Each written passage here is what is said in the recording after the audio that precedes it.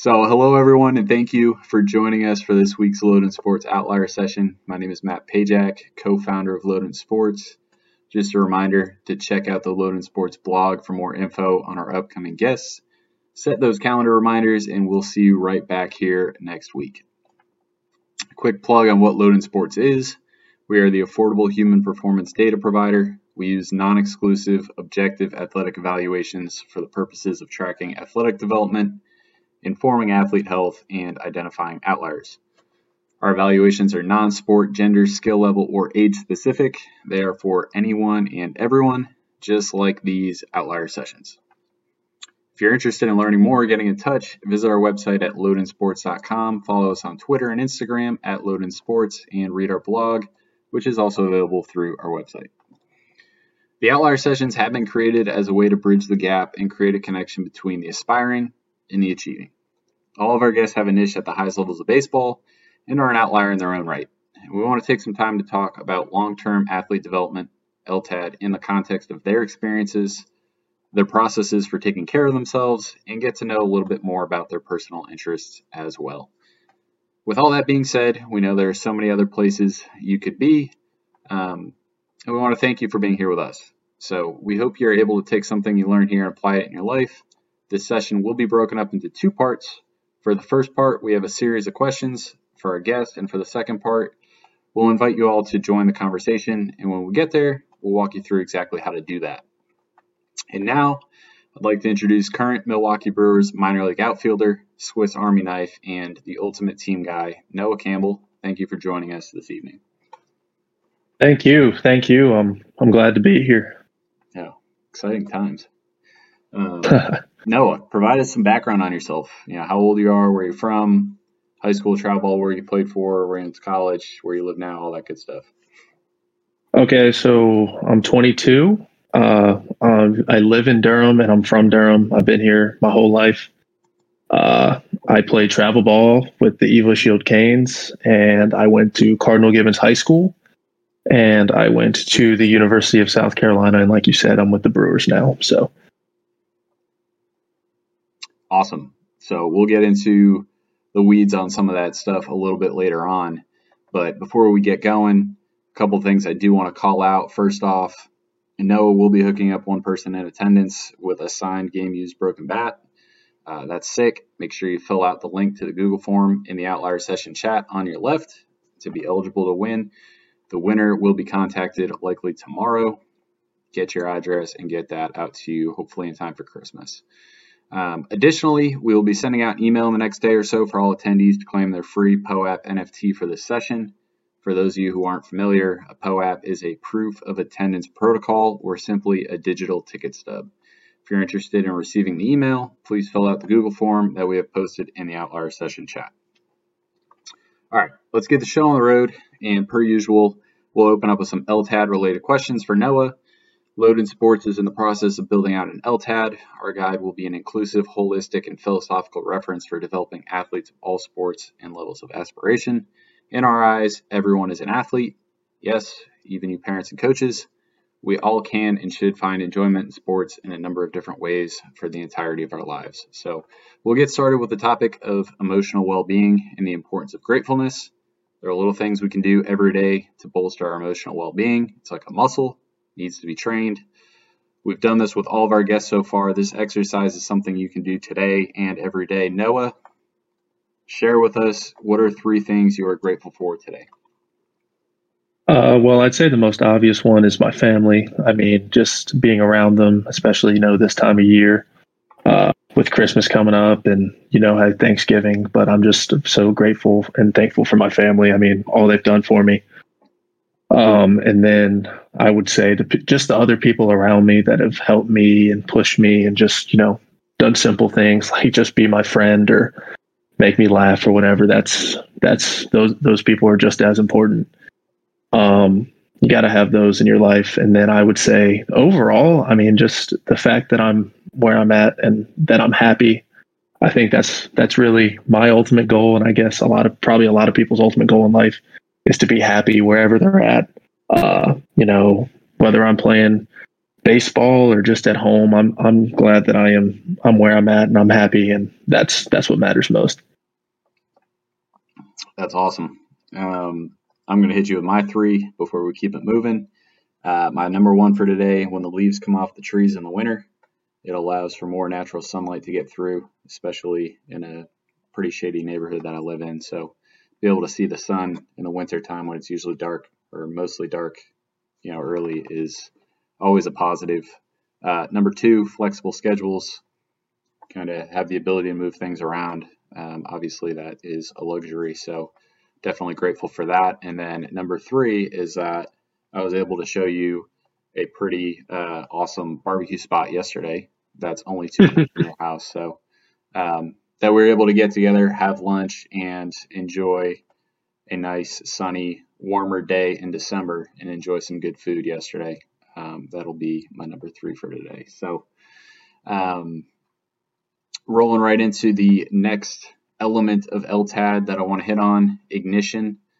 This is something that I love to talk about. So I don't know if you did your homework on this one, but ignition is a key pillar to athlete development. It's what lights the fire for the developing athlete to want to participate in sports, what keeps that fire lit.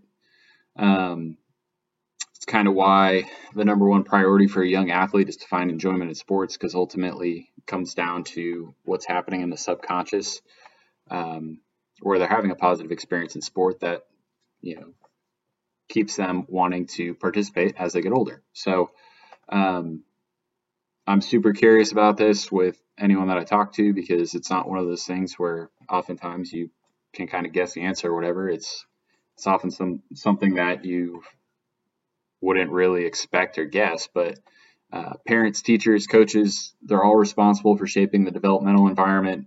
For you, Noah, who could be one person, could be many in your life, help drive the interest in the sport of baseball when you were younger?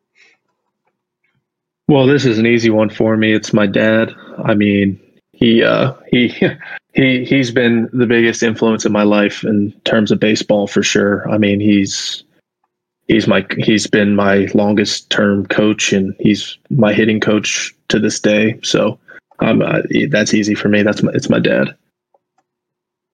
Awesome. What were some things that he did at a younger age that kind of got you hooked in the sport? Because I know we had the conversation about it yesterday, where you were oddly enough talking about another player and observing something at a younger age, where you said you were surprised that kid was still playing baseball now, and that he didn't just drop the sport after, again, what you observed. What were some things that maybe your dad did when you were younger that kind of got you hooked? Well, I mean, I think my dad struck a really nice balance for me growing up. I mean, he was definitely tough on me, as I think you need to be to a certain degree with a kid that has aspirations of playing really, really high level baseball or making high level advances in anything. But I think he was the perfect amount of hard on me and really encouraging. But I think the big thing for me when I was younger was, I mean, he played baseball at UNC, and he got drafted 3 times and played a year in professional baseball. And so I've been hearing my whole life how talented my dad was when he played and all this stuff. And that really inspired me, because it tells me, first of all, that I have a good coach. And if he's passing that stuff on to me, then I have a chance to do some of the things that he did. And hopefully I can play. Well, I'm going to play at least 2 years in pro ball, so I haven't beat there, but I think it's it's really cool to have a dad that has gone through it too. And I think that's what really inspired me, was just having him around, just knowing that he's been through it all. That's awesome. Yeah, it's kind of like the whole your dad's your hero in multiple different ways. So do you think it could have been any other sport, or was it always baseball? I mean, it kind of feels like we already know the answer to that question, but I don't know. Did you play any other sports growing up? Did you take to anything else, or just baseball? So I mean, it was pretty much all baseball. I mean, even from a young age, I was 5 or 6, and my dream was I want to play professional baseball. I want to play in the MLB. So I was really young when I kind of made that decision. I mean, I tinkered with some stuff. I mean, I played basketball a couple times and I played like flag football, but nothing else really caught me like baseball did. So baseball's been it for me my entire life, really. Yeah, and that's the first time that we've heard that in the short history of the Outlier sessions, where um, you knew at 5 or 6 years old that you wanted to be a professional baseball player. So, um, yeah, let's move away from LTAT a little bit, and let's talk about your experience as a young athlete, because uh, going way back in time to 2014, you know, you have a really interesting exposure at 14, 15 years old to really high level baseball on a national level, playing for the USA Baseball 15-year national team. Just talk a little bit about how that opportunity presented itself. Obviously it's right here in your backyard, but those 15U guys, you're playing with guys from all over the country. How did you kind of get that opportunity? Yeah, so the I wanted to play for the USA team for the longest time. I had tried out multiple times before that. I think there was a shift. I would like to say it was 11U and 14U and 17U or something, and then they switched to 12, 15, and 18, which I think it still is today. So I got invited to the NTIS when I was 11 and did not make the team. And then I think I went to the NTIS again when I was 15, or to make the 14U team, so 14U, and I didn't make it. And then they changed it to 15U, and I went to the NTIS again and did not make it. So you're like, how did you make the team? So somebody with USA Baseball was like, hey, but there's still some 40-man spots left. You just need to go to this tournament in Florida, this USA Baseball tournament in Florida, and do well and see if you can get an invite there. So that it had been a few months, so I went there and did pretty well and got invited to the 40-man roster for USA. And then oddly enough, my roommate on that trip was Spencer Torkelson, who some of you may know went first overall in last year's draft in 2020. But he was my roommate and he didn't make the team, but that's besides the point for now. I had a good week. I remember in the middle of the week, I was doing okay at this point, and they had like little in between, or like after a workout, they were like, we're going to have meetings and just like let you know where you're at before the last few days of this. And they were like, hey, like you're a good baseball player, but I think the next couple of days you really need to stand out to make this team. And I did really well the next 2 days and ended up making the team. And obviously there were some incredible players on that team and some incredible memories, but that's how I ended up making that team. It was a long road from getting cut quite a few times to being told that, I was kind of on the borderline to make the team and then ending up making the team. It was definitely it was a really awesome experience for sure. Yeah, it's kind of crazy that I had no idea, but the Spencer Torkelson overlap just goes to show you how small of a world baseball is. I know. It's crazy. Kind of in that vein, though, looking back at the specific roster, and we're not even going to talk about Spencer Torkelson, but you had a guy on that team that went 1-1 in the 2017 MLB draft, Royce Lewis, and then obviously Hunter Green was on that team, a whole bunch of other guys. And then on the other end of the spectrum, you got guys that were on that team that are done playing competitive baseball. So I want you to kind of speak on, from your perspective, the importance or unimportance of being one of the 20 best players in the country at 15 years old. And additionally, how making that team doesn't necessarily define who you'll be as a baseball player 3, 4, 5 years down the road. I think a lot of kids, and maybe even more so parents, get caught up in that. But I think you can even lump in Spencer Torkelson as a good example of someone who didn't make that team, who a couple years down the road, went 1-1 in the draft. So floor is yours on that one. Yeah, so I think the biggest thing for that is I just believe everybody has their own journey. I think everybody has their own goals, And I mean, there are a lot of baseball players, their goal is to play MLB baseball. I mean, make a USA team when they're younger. I mean, you have short-term, long-term goals. But I think everybody's journey is different. I mean, like I said, I got cut a few times and then ended up making the team. Torkelson got cut and, ended up going 1-1 and had a great year in pro ball. He'll probably be in the big leagues next year. And then, I mean, one of my good friends is Joe Adele, and he didn't make the 18U team, and he was living with me that summer, and we both didn't make the team for the 18U roster. But I mean, I think it's just when you make the team, I think it really does give you a good confidence boost. But I think part of maturing in baseball is when you get a moment like that, you have to realize that like the work is just starting then. You haven't made it yet. And that happens throughout your baseball career. I mean, you get a scholarship to college, the work doesn't stop. You got to work hard so when you get there, you have a chance to play. And then, you get drafted, the work's not done there. You got to work even harder to make it to the MLB. And once you get to the MLB, you got to work even harder to stay there. So I think, I mean, making the team is great, but I think I've said it a few times now, but everybody has their own journey.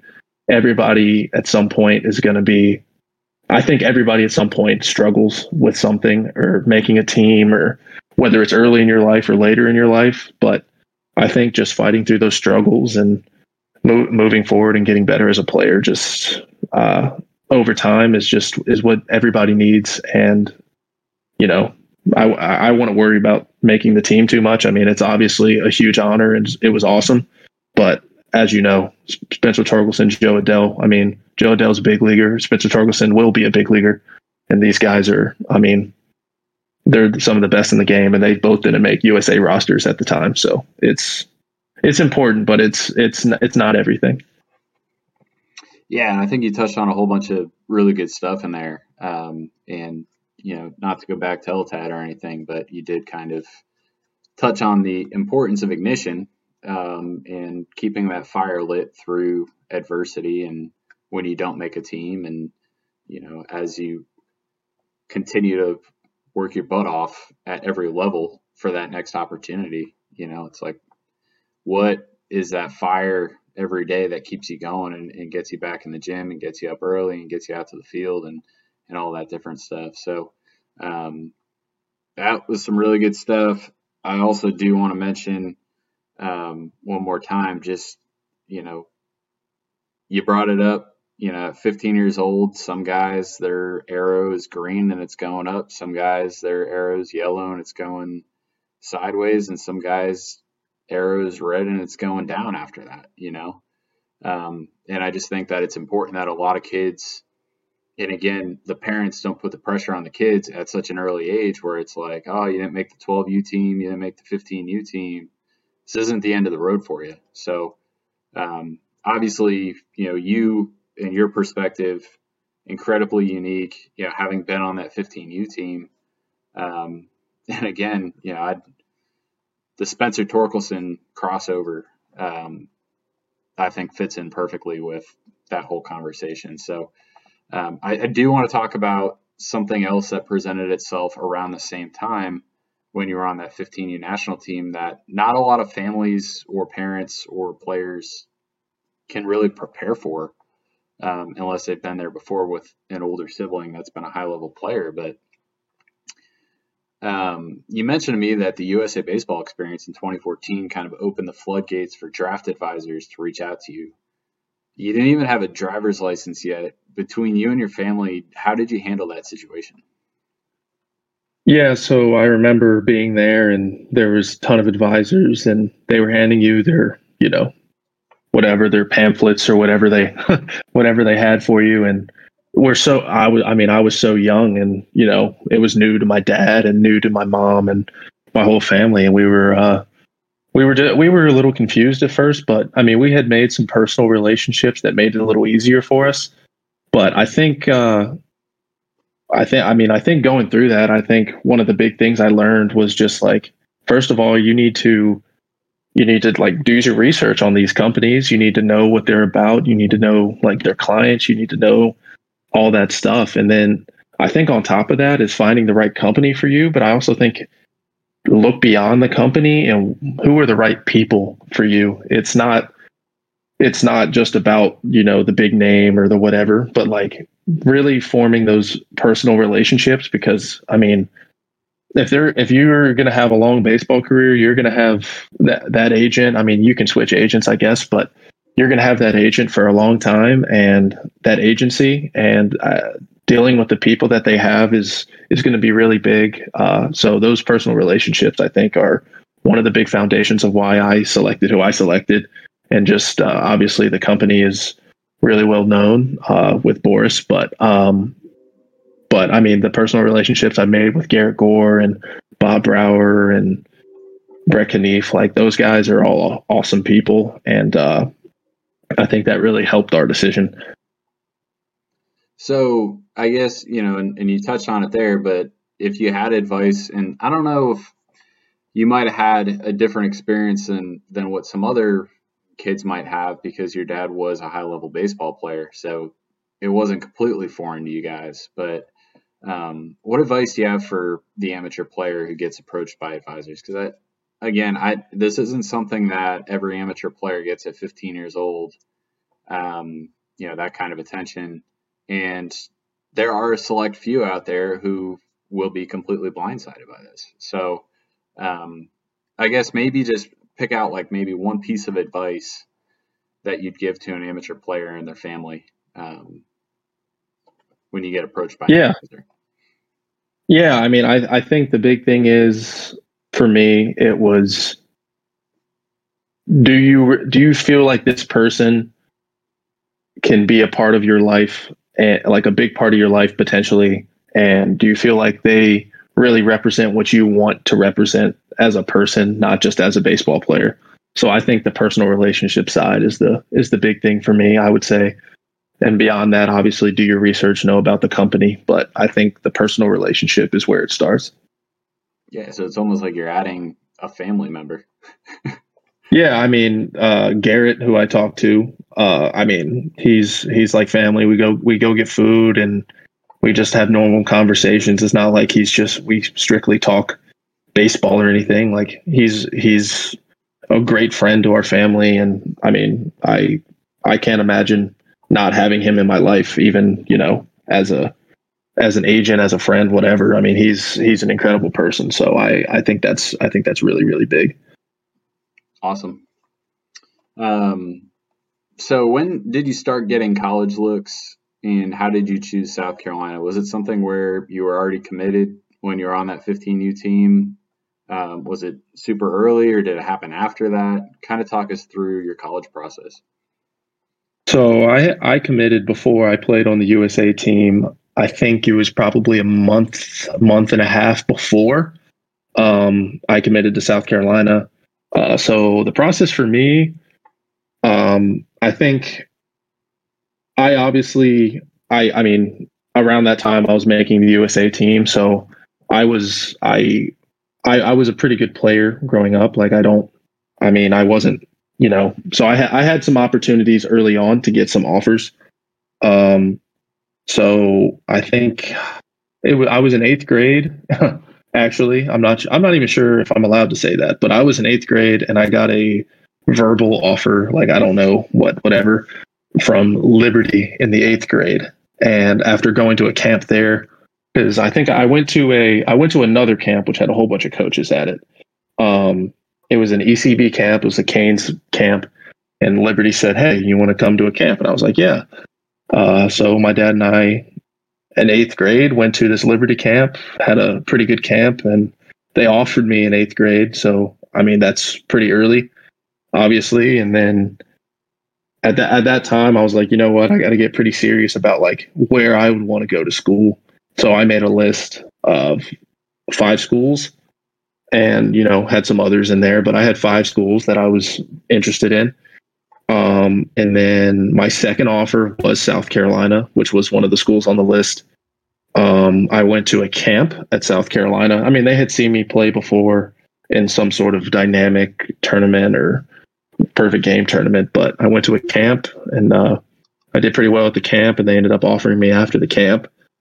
And then I slowly, over the next 6-7 months, that was in the winter, got offers from other places. And then it was June, and I was like, you know what, I feel like I should just make a decision, so it won't have to be over my head, and I can let these guys know where I'm going to go. So I ultimately decided on South Carolina, and I think a big thing is going through this process is like, the respect that you have for the coaches of the programs that offered you and took the time to talk to you and all this stuff. And then also obviously the respect for the school where you're going to end up.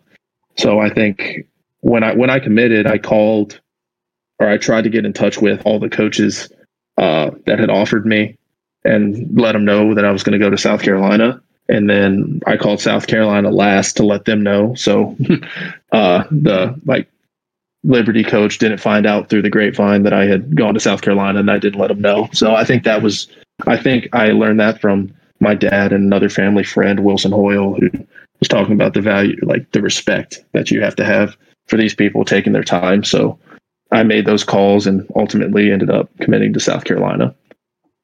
Yeah, that's really good advice.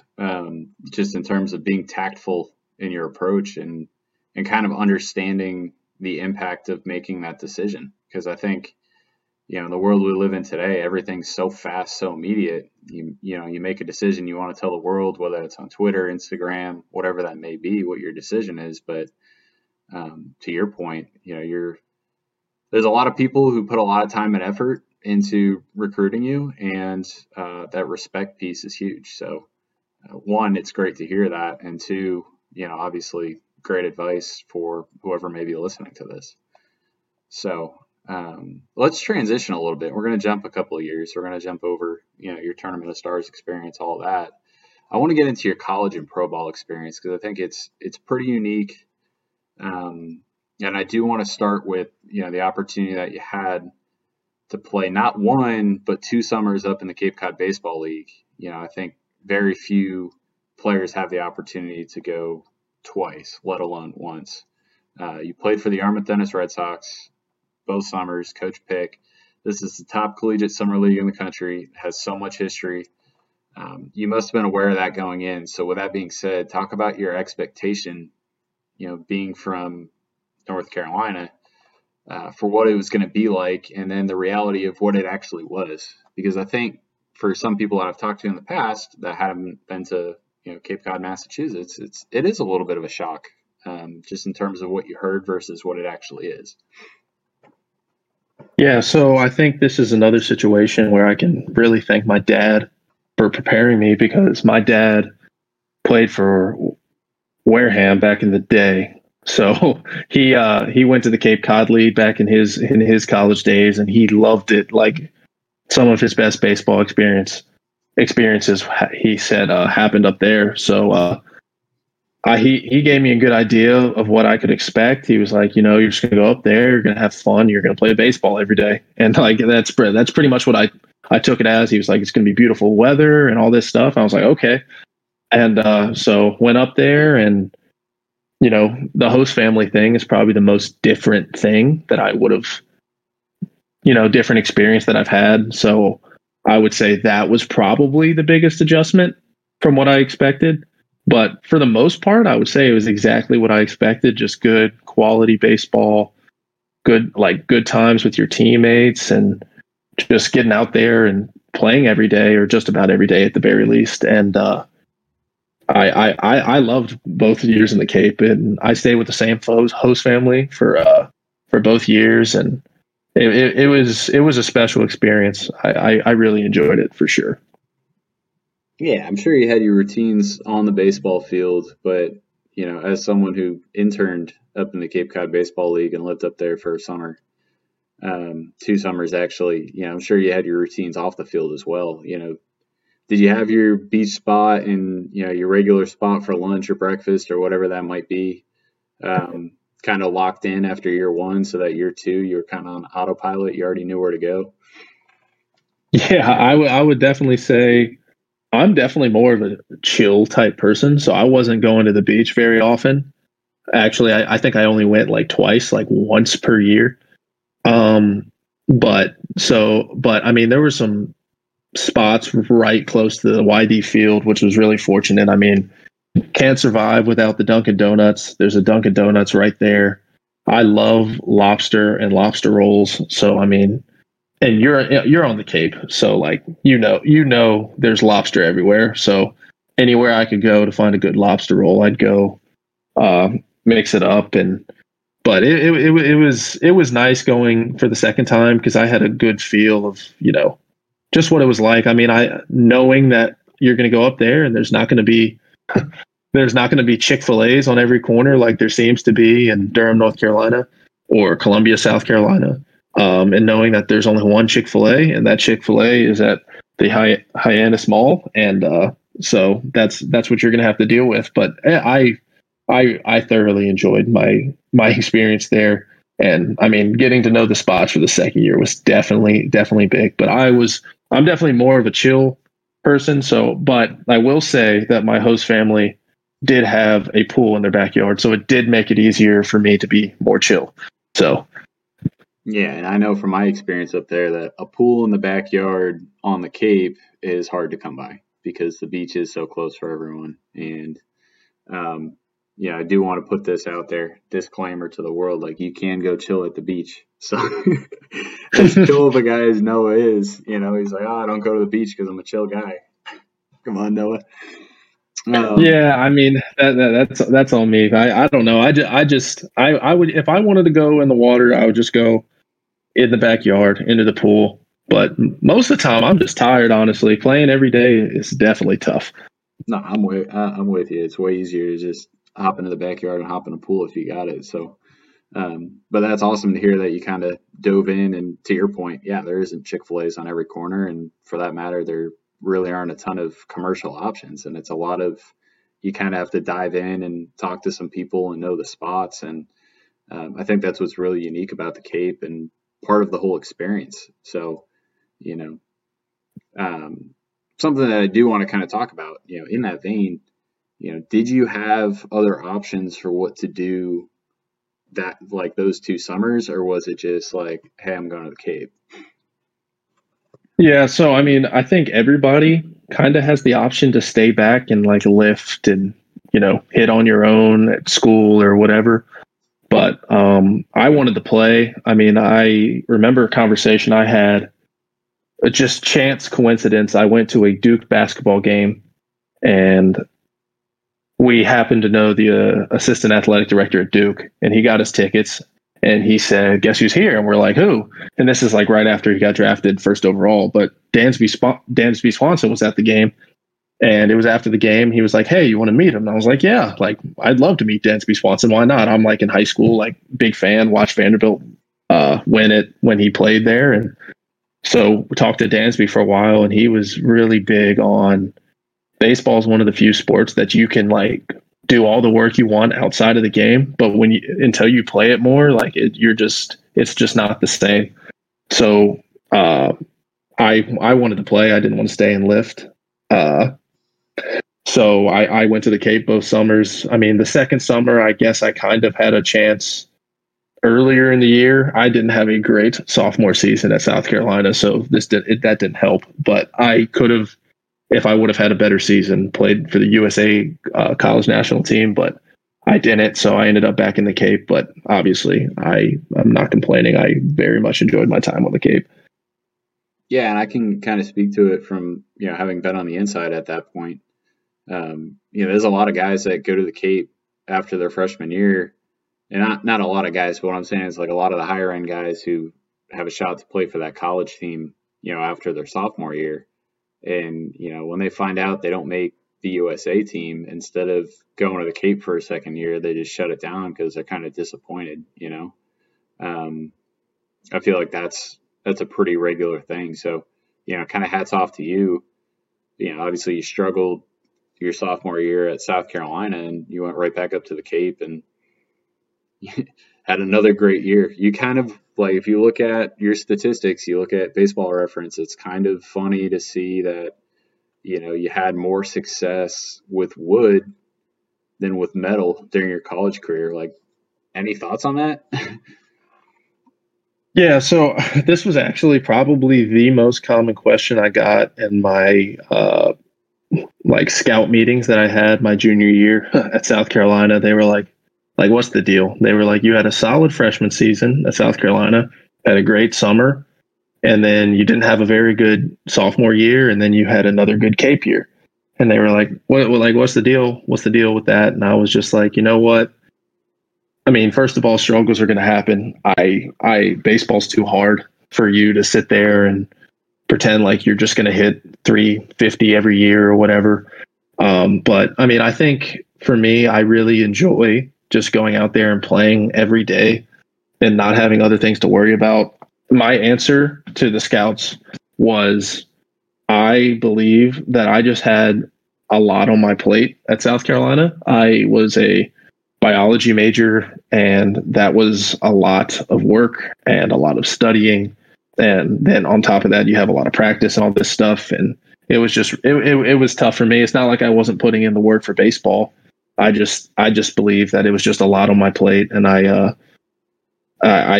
couldn't fully devote my time to baseball, which I would have liked to. But I mean, you're a student athlete for a reason. You got to put in the work on both ends. So I think that was that definitely had some play in it. But to be completely honest, it could be anything. But that's what I like to tell myself right now, at least. Yeah, and I just think it's really interesting. I was kind of curious to hear ultimately what you had to say on it. But we've seen it go the other way so often, where a guy in his college season will hit 11, 12, 13 home runs, and then go play in a wood bat summer league and hit one or two. It goes all the way back to Chris Bryant. Chris Bryant had that experience. You can look at his Cape stats. He didn't hit home runs on the Cape, and he led the country in home runs at San Diego. And there's a couple more recent examples as well, but just kind of funny. You're kind of the opposite guy, so not a bad thing, because obviously now you're in professional baseball, you play with wood. So if you could pick one, wood would be the one. But yeah, for sure. I want to jump into your junior year a little bit, and you're going to be one of those athletes, regardless of whether it's baseball or whatever sport it might be, that ultimately will have this etched as part of their story. But you're 14 games in, and the coronavirus comes in and ends your season. You didn't exactly come out of the gate guns blazing in February. What's going through your mind from a pro ball standpoint, especially coming off of a really good Cape and then kind of a little slow out of the gate that junior year, your draft year? Yeah, so I mean, obviously there was a lot of uncertainty at that time, so I didn't really know what was going on. But initially, I was like, okay, well, I guess they're just going to have a 40-round draft like they normally do, and I I wasn't really concerned that I wouldn't get picked in the 40 rounds.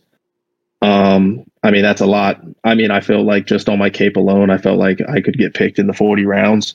So I wasn't all that concerned. And then obviously it shifted to 5 rounds, which was a big difference. So I didn't really worry about it up until the 5 round thing. But I would say I would say I was mostly optimistic. I felt like, talking to my agent and everything, I felt like I at least had a decent chance of getting picked, even in the 5 rounds, despite not the greatest college numbers of all time. But overall, I would say I was optimistic. So you just touched on it. The MLB draft prior to 2020 it's a 40-round draft. Obviously, this past year was 20, but your draft year, a lot of people would say that it's kind of the short end of the stick. There were only 5 rounds. You brought that up. Let's talk a little bit about the circumstances that led to you signing, because players who weren't selected in the 5 rounds of the draft were allowed to sign free agent deals, but for a maximum of $20,000, which is really not a whole lot in the grand scheme of draft bonuses. So a lot of people in your situation might say, He has eligibility left. He's playing in the SEC. He was a standout performer on the Cape for 2 summers. There's more to it than what meets the eye. So kind of talk about your decision to leave South Carolina and sign with Milwaukee and some of the factors that were at play there.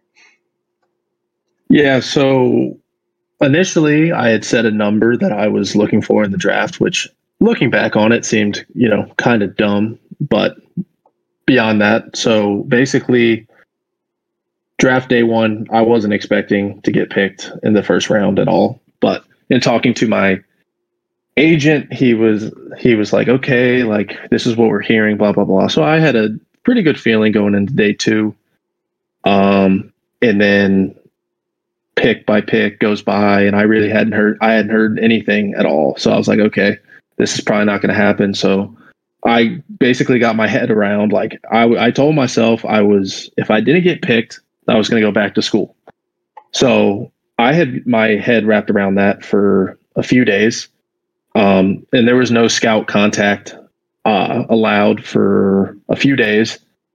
And you could go into like whatever the draft portal was and like take your name out of the free agency thing. So you want to get any calls.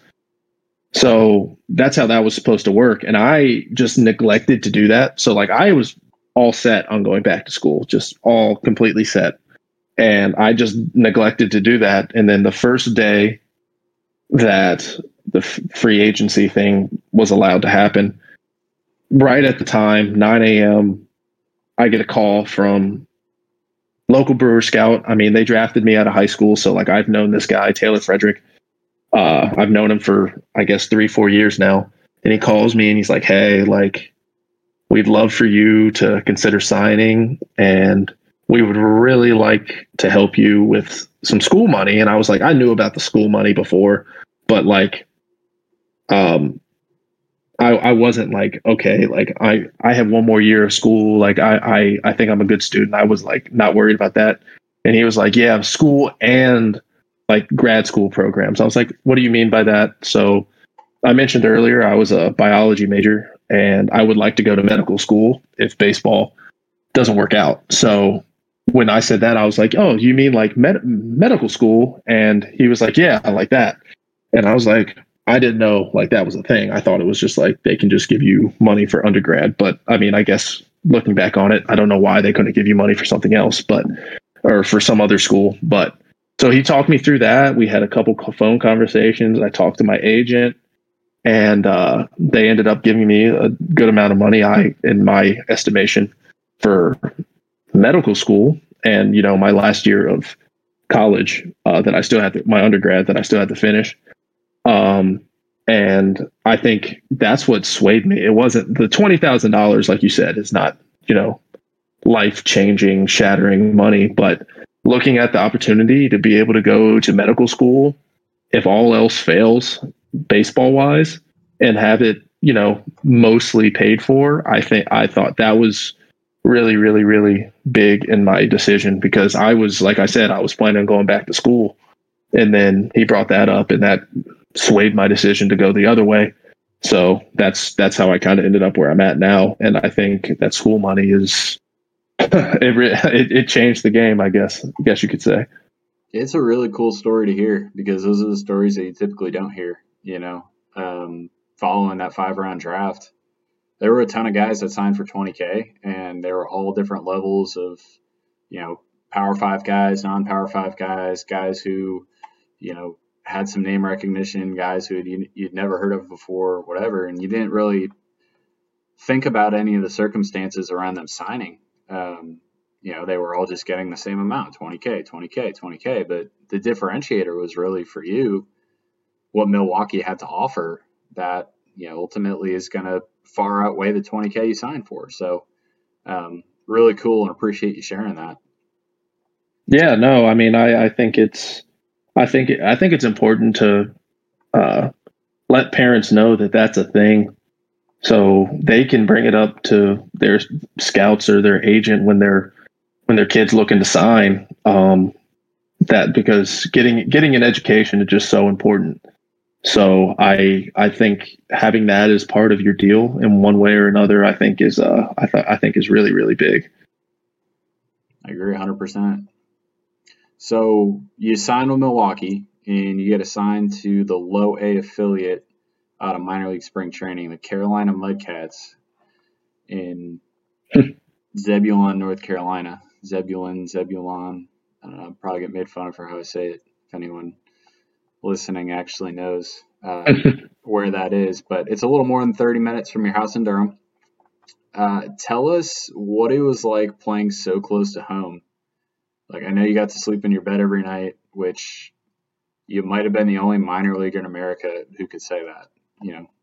Yeah. So strangely enough, I played with Ashton McGee, who I played with growing up, and he also got to stay at home, which I think might be the craziest coincidence of all time. That one, we played together growing up for 8 years, ended up on the same minor league team, and then we played on the same minor league team and both got to stay in our own beds. Which, I mean, that's just, what are the odds of that happening? But it was really, really, really cool.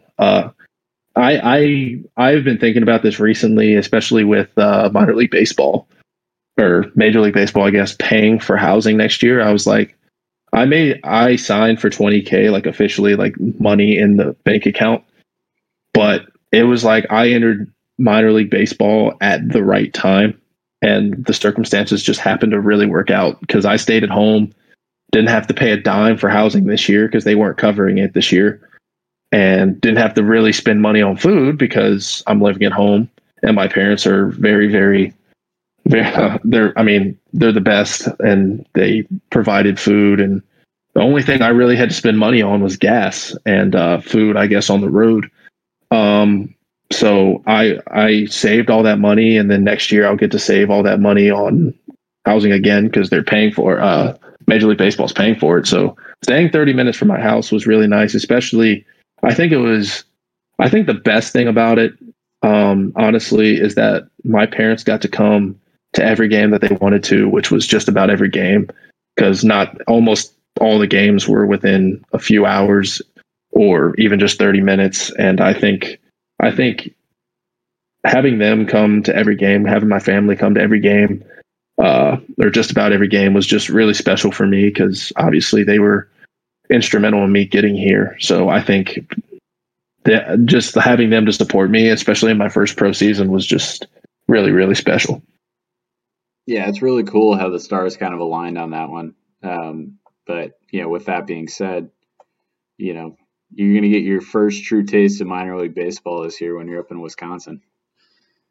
Yeah, I know. It's good. I've been telling people it's like I almost played like travel baseball for a year, and in some sort of way, it's like, you go to your game, you come back home, and you're just around your family. You get a home cooked meal. But next year, I'm going to be getting my real minor league baseball experience in a hotel all year, or whatever housing they put me in. But I mean, I'm looking forward to it. I can't wait to get back out there already. But well, I do want to talk a little bit more about your experience in pro ball this year because and I don't want to harp on it, the whole signing bonus thing, but there's a playing time pecking order in professional baseball, and it's not something that a lot of fans or hopeful professionals are necessarily aware of. But it is an accomplishment that you saw the field in 100 games this year, 5 out of 6 each week. A lot of other guys who signed as free agents after the 2020 draft didn't see nearly the amount of time that you saw. So, I know there's other guys out there who played on the Cape who signed for $20K, and, they had a third of the at-bats that you had this year. Talk about the playing time expectation that was set in spring training by the Brewers and how you put yourself in a position to exceed that expectation during the year. yeah, so I think I've told my parents this. I've told a couple people this. I said, I think going into spring training, I felt like I don't know how much I would have played, but I had a good feeling going into it that like I felt like nobody really knew who I was. Like, you go in, like, obviously people know who you are, but nobody really knew who I was. And I was like, I'm going to get to whatever affiliate they send me to, and I'm going to probably be on the lower end of the totem pole and play like 2 or 3 days a week. And then I went out there and had a pretty good spring training, and that put me on the Mudcats first of all, instead of staying in extended spring, which was, I guess, the first obstacle. And then once you got there, like I'm playing on a team with our second, our third, our fourth, and our fifth round pick or not our fifth round pick, but our second, third, and fourth round picks from that year, and then a whole bunch of other guys that signed for a good bit more money than I did. And I wasn't really expecting a lot. I think our manager was pretty upfront, and I think playing for my manager in spring training, I think he really liked the way I played the game and just the way I carried myself. So I think that definitely helped. But I think me going out there and just playing really hard opened up a lot of eyes. It wasn't necessarily that I went out there and I was the best player on the field or anything, but my manager told me on multiple occasions that he just loved the way I played and ran hard and did all the little things like that. So I think that definitely played into why I ended up getting so many at bats. And I mean, not saying that other guys don't do that, but I just think for me specifically, I know that I went out there and gave everything I had when I was out there and took advantage of the opportunities that I was given in spring training. And I think that really propelled me to playing in 100 games this year. Yeah, and I think there's a whole bunch of different variables at play, and we'll touch on a couple of them. I think we're going to go a little long here, but I think there's so much to talk about with your journey and your experience that I think it kind of warrants taking a couple extra minutes to break some of this stuff down. But one of those variables I think that contributes, you're a team guy and you have flexibility. Obviously you're an athletic guy. I've evaluated you a number of different times, as Loden Sports prior with USA Baseball. You had the versatility to play different positions. And I think, if you're healthy and you have the versatility to play different positions, I think that opens up the door for you to potentially get on the field every night. So you played 9 positions in the last game of the year, and it wasn't your first appearance on the mound either. How did that come together? And talk a little bit about catching, because I know that you've mentioned in the past to me that, let's talk about catching a little bit and just the appreciation that you now have for people who put on the gear and sit behind the plate. Yeah, so I think it was really early on in the year, and my manager was like, I think at this point in the season, I probably had played 3 or 4 or 5 positions. And he was like, you know what? I think by the end of the year, I'm going to have you play on 9 positions. I've had a player do it before. I think you'd really enjoy it. We're going to do it. And I was like, okay. And we didn't talk about it all that much. I mean, I'd catch in between innings, just like warming up pitchers. And that was terrifying enough for me. And then we got to the last week of the season, and he was like, hey, if on Sunday we are not playing for a playoff spot, because there was only 2 teams that went to the playoffs, he was like, if we're not playing for a playoff spot on Sunday, you're going to play on 9 positions. And I was like, all right, well, I'm going to need to probably catch like an actual bullpen, because I've never caught in my entire life. It's the one position I've never played, or I had never played, I guess, at this point. And I was like, okay, I just need to do that. So early in the week, I caught a bullpen, nice and easy, nothing crazy. I ended up catching that same guy on Sunday, and I have a new appreciation for how catchers, first of all, stay hydrated, because I was dying back there in all that gear with the warming up of the pitcher and everything. And then I have a new appreciation for just how tough it is back there. And I don't think I could have had an easier inning where I didn't have to block. I didn't have any foul tips. I didn't have to throw anybody out. I didn't have anything like that. And it was still the hardest position I've ever played in my life, and I have played all of them before. So every other position for me was not that bad. I had played first, second, short, third, outfield, and I had pitched a few times. And pitching is whatever. As a position player, you just kind of go in there and lob the ball in the zone. But yeah, the catching is definitely a different animal. I definitely have respect for all the catchers out there. So any catchers listening, you're doing a great job. Yeah, salute to Soup down in the audience. Shout out to Soup. I love the nickname. That's also my nickname, so I really respect it. Yeah, long lost cousin. Anytime we're on the road, I can hear him leaving his hotel room because his ankles click, and I think that's probably from all that time he spent behind the dish over his life. But kind of aside from the versatility, right? One of the reasons and another variable for why you're able to see action in 100 games this past year is because of your health. And with the exception of a freak rib injury that didn't even require an IL stint, you maintained your health all year. So what do you attribute to remaining fresh for an entire professional baseball season? And generally speaking, talk about your routines because it's a war of attrition. Yeah, so I think of the first step is obviously in the off season, you need to get as strong and flexible as you can, move. Like, so when you get to spring training, you're not like, this is not the first time you've run a sprint. This is not the first time that you've swung, I don't know, say 80 times in a day. This is not the first time you've taken a ground ball. You need to be in good shape when you get to spring training. Maybe everybody's a little bit different, but for me, I showed up to spring training in some of the best shape I've been in my life, and I stuck to a pretty good stretching routine and a good warm up throughout the season. I think that was big. And then I think doing what you need to do in the weight room is also big. Like, you shouldn't force yourself to go in there and crush weight like it's the off season, but doing a little bit every day was what really helped me. I would say I would go in there and they have a workout, and you're supposed to do, for us, it was 2 workouts a week. And I go in there and I just do a little bit of the workout over like 2 or 3 days instead of just doing all one day. So I was always doing a little something, and then I was stretching every day. And I mean, it's not to say that I went out there every day. I felt 100%, because I didn't. But I mean, it was all manageable stuff. So I think the stretch routine, the lifting routines, these things are important. You hear it all the time, but I mean, people aren't lying when they say you need to have a good routine, because it definitely pays dividends.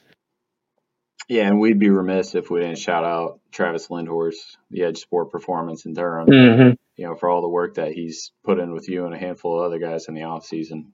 Travis really does some pretty awesome things in there, and obviously helped you, especially through the COVID season, put yourself in a position to not only maintain but continue to get stronger and more flexible and help your routines leading into your pro ball. So you did some weekly jump testing this year, over at Travis's spot, both single leg and 2-legged vertical jump type stuff. Talk a little bit about how you use that information.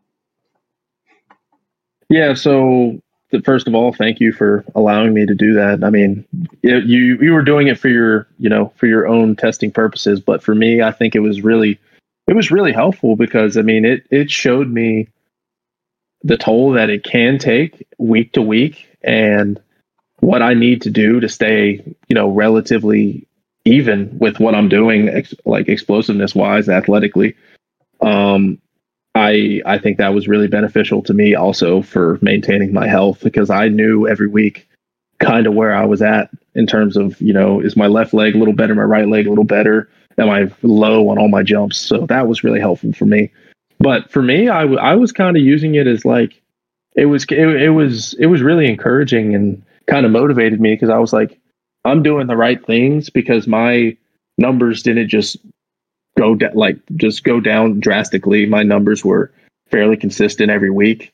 And I attribute that to the routines that I talked about, getting good sleep. I think sleep is not talked about enough in terms of health. I would try to get my 8 hours, and at worst I'd get 7, get the 8 hours every day. And I think that definitely paid into why I was able to stay healthy, and also why my jumps were so consistent. Yeah, you talked about it a little bit there. did it give you confidence to know that your body was maintaining a certain level of performance even as the summer wore on? Yeah, I mean that was the big thing for the going in there every Monday, and seeing the numbers afterwards. It was like, okay, well, I am just as explosive as I was in week 18 as I was in week 1, 2, or 3.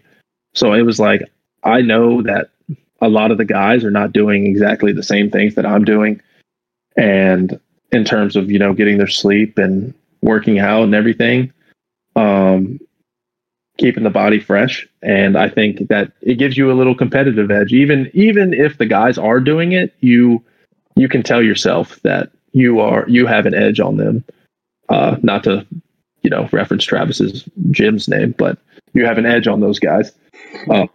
So I think that was definitely a nice little confidence boost. Yeah, and for the second week in a row, I would like to call out that we have a former contestant in the Great Durham Pun competition in the audience, Cole Conley. So, I'm sure he appreciated your pun there with the edge. But to your point, giving you that little bit of edge, everyone knows how mental the game of baseball is. Like that could be the little separator that puts you over the top on a given day or in a given week or in a given series, whatever it may be. So, we're certainly happy that sharing that information with you was able to, kind of help that mentality a little bit. I do want to speak a little bit on single leg jumps and what you learned about lower half symmetry for baseball players, because, and you can be honest about this, like going into any kind of testing that we did, was it something you were thinking about in terms of how your left leg performs versus your right leg and what that's like compared to other baseball players, or was that something that was just completely out of your mind? I had heard about it before, just like, being around weights and people in weight rooms, I guess, over time, and health at South Carolina guy. We had a guy come in and test like our hamstring, like, I don't know, we were doing some sort of like hamstring curl, and it tested to see how much of each leg we were using. And so that was like the first introduction I had to it, but it's never been something that, like, until you brought it up, where I was like, oh my gosh, like I can't believe like some guy's right leg is way significantly different than their left leg or vice versa. Um, so I didn't look into it that much until you brought it up, but it's definitely something that I think you need to pay attention to, because I think that would lead to a lot of injuries if you're really favoring. I've heard that so many times. It's like your back hurts because your hip's tight or something. Like one thing leads to another, and I think that's why having good symmetry leads to better health and better outcomes on the field. Yeah, 100%. And, I think that's something that a lot more baseball players and softball players and, other sports that involve rotation and kind of an asymmetrical move, naturally hitting and pitching, whether it's softball or whether it's baseball, is an asymmetrical move where you load into one and then you kind of use that other leg as a stopper. I think it's important to educate yourself on it and kind of, again, to your point, like you're able to monitor it all year, and kind of get a look at it. So, my tip of the cap to you for, one, your willingness to come in every Monday on your off day and do this, but two, kind of really like diving in and understanding how these different things affect performance, not just from, how's my engine doing today? Like, am I, maybe I got a little bit more, wind in the cape today than I did, or maybe it's a little bit less, but also, the health aspect of the lower half symmetry. So, last question on this. After seeing a full season's worth of jump data on yourself, how will that affect your process moving forward, if at all, going into your second full pro season? I think for me, it gives me the confidence to know that I was doing a lot of the right things last year. I think when I came in for my first session, I was down on weight. So just making sure that I eat properly and eat enough will definitely be one thing that I bring into next year.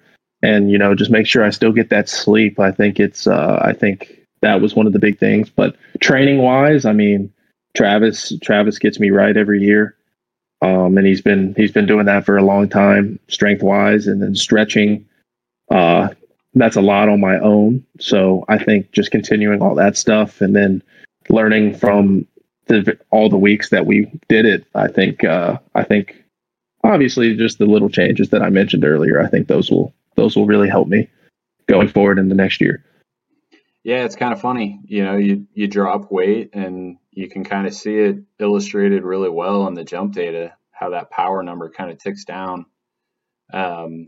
And then you start to kind of realize it a little bit when you're taking BP or, in-game hacks where there's a little less punch in the bat. So, it's all kind of tied together. Taking care of yourself impacts how you perform on the field. You don't take care of yourself, and just had a conversation with someone today about a higher draft pick in the past couple drafts that, he lost some weight this year and he wasn't sleeping well and he wasn't eating right. And, he really tapered off over the course of the season. Yeah, obviously that wasn't the case for you.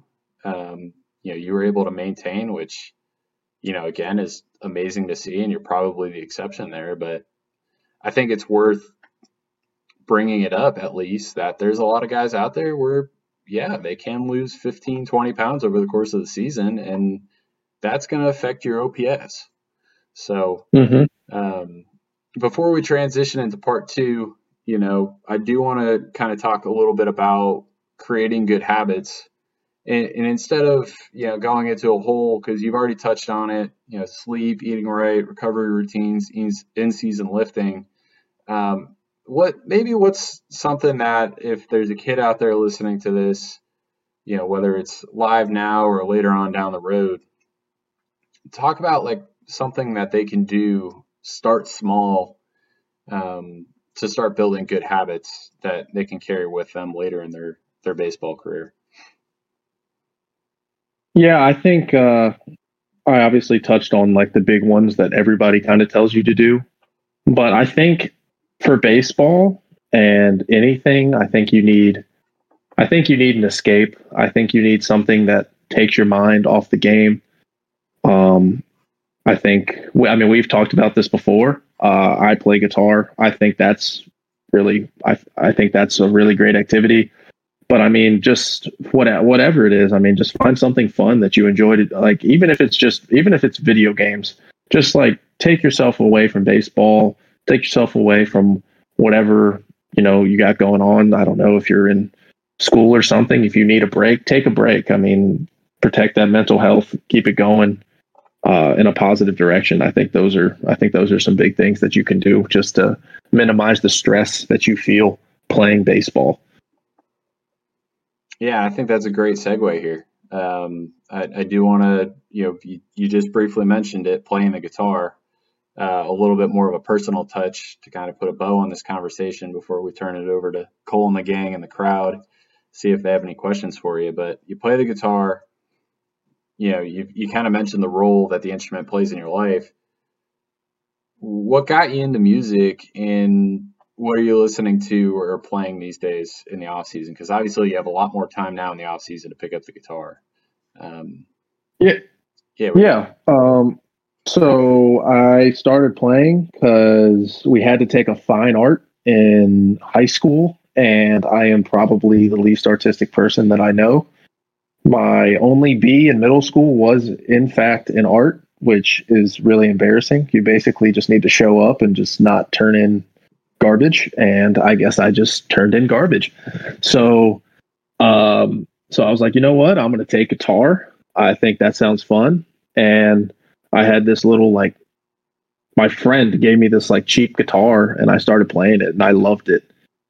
And I've been playing it ever since. So it just, just playing it in high school ignited that passion for me. But recently, what have I been playing? I've been playing a lot of acoustic guitar recently, just strumming through chords, finger style stuff. I think, what's the most recent song I learned? think it was Open Arms by Journey, like a little finger style thing. But I mean, I listen to classic rock the most, but this is kind of unrelated. But for some reason, I've been listening to like 70s dance music recently. Like, I don't know, like Staying Alive is, I guess, is a good example, and like Dancing Queen. I don't know why, but That's awesome. that has nothing to do with guitar. But that's kind of what I've been listening to recently. But in terms of guitar, I love Pink Floyd. I love Guns N' Roses. I think those are probably my favorite. AC/DC. All of those groups, I could listen to them play guitar all day. All right. Last one. Favorite Guns N' Roses song? What do you got? Probably November Rain. Those guitar solos are kind of insane. Yeah, that's a pretty basic answer, but I'm It going to is take a your word base. for it. It is a basic answer, but I could listen to the first guitar solo all day, and I probably should learn it, considering I have a Les Paul because of Slash. I think that'd probably be good. Okay, so if you learn that, we're going to need a recording of it so that we can share with everyone who's listening or will listen to this conversation. And if you don't share it with everybody, I'm going to at least need to see that because, big Guns N' Roses fan here myself. Big fan. What's your favorite song while we're on it? Night Train. Oh, well, Night Train's a good choice too. Yeah, So. Night Train. It's just the whole rhythm, the riff, all of that. It's just high energy song. Big fan of it. That whole album of their albums, and I know they're kind of scattered, and they only had a couple there up front. Appetite for Destruction, top to bottom, one of the best albums I've ever listened to. So, yeah, Noah, you packed a whole lot of knowledge into an hour-long conversation. I know we went, 13 minutes over. That's okay. We appreciate you taking the time. Best of luck the rest of the off season.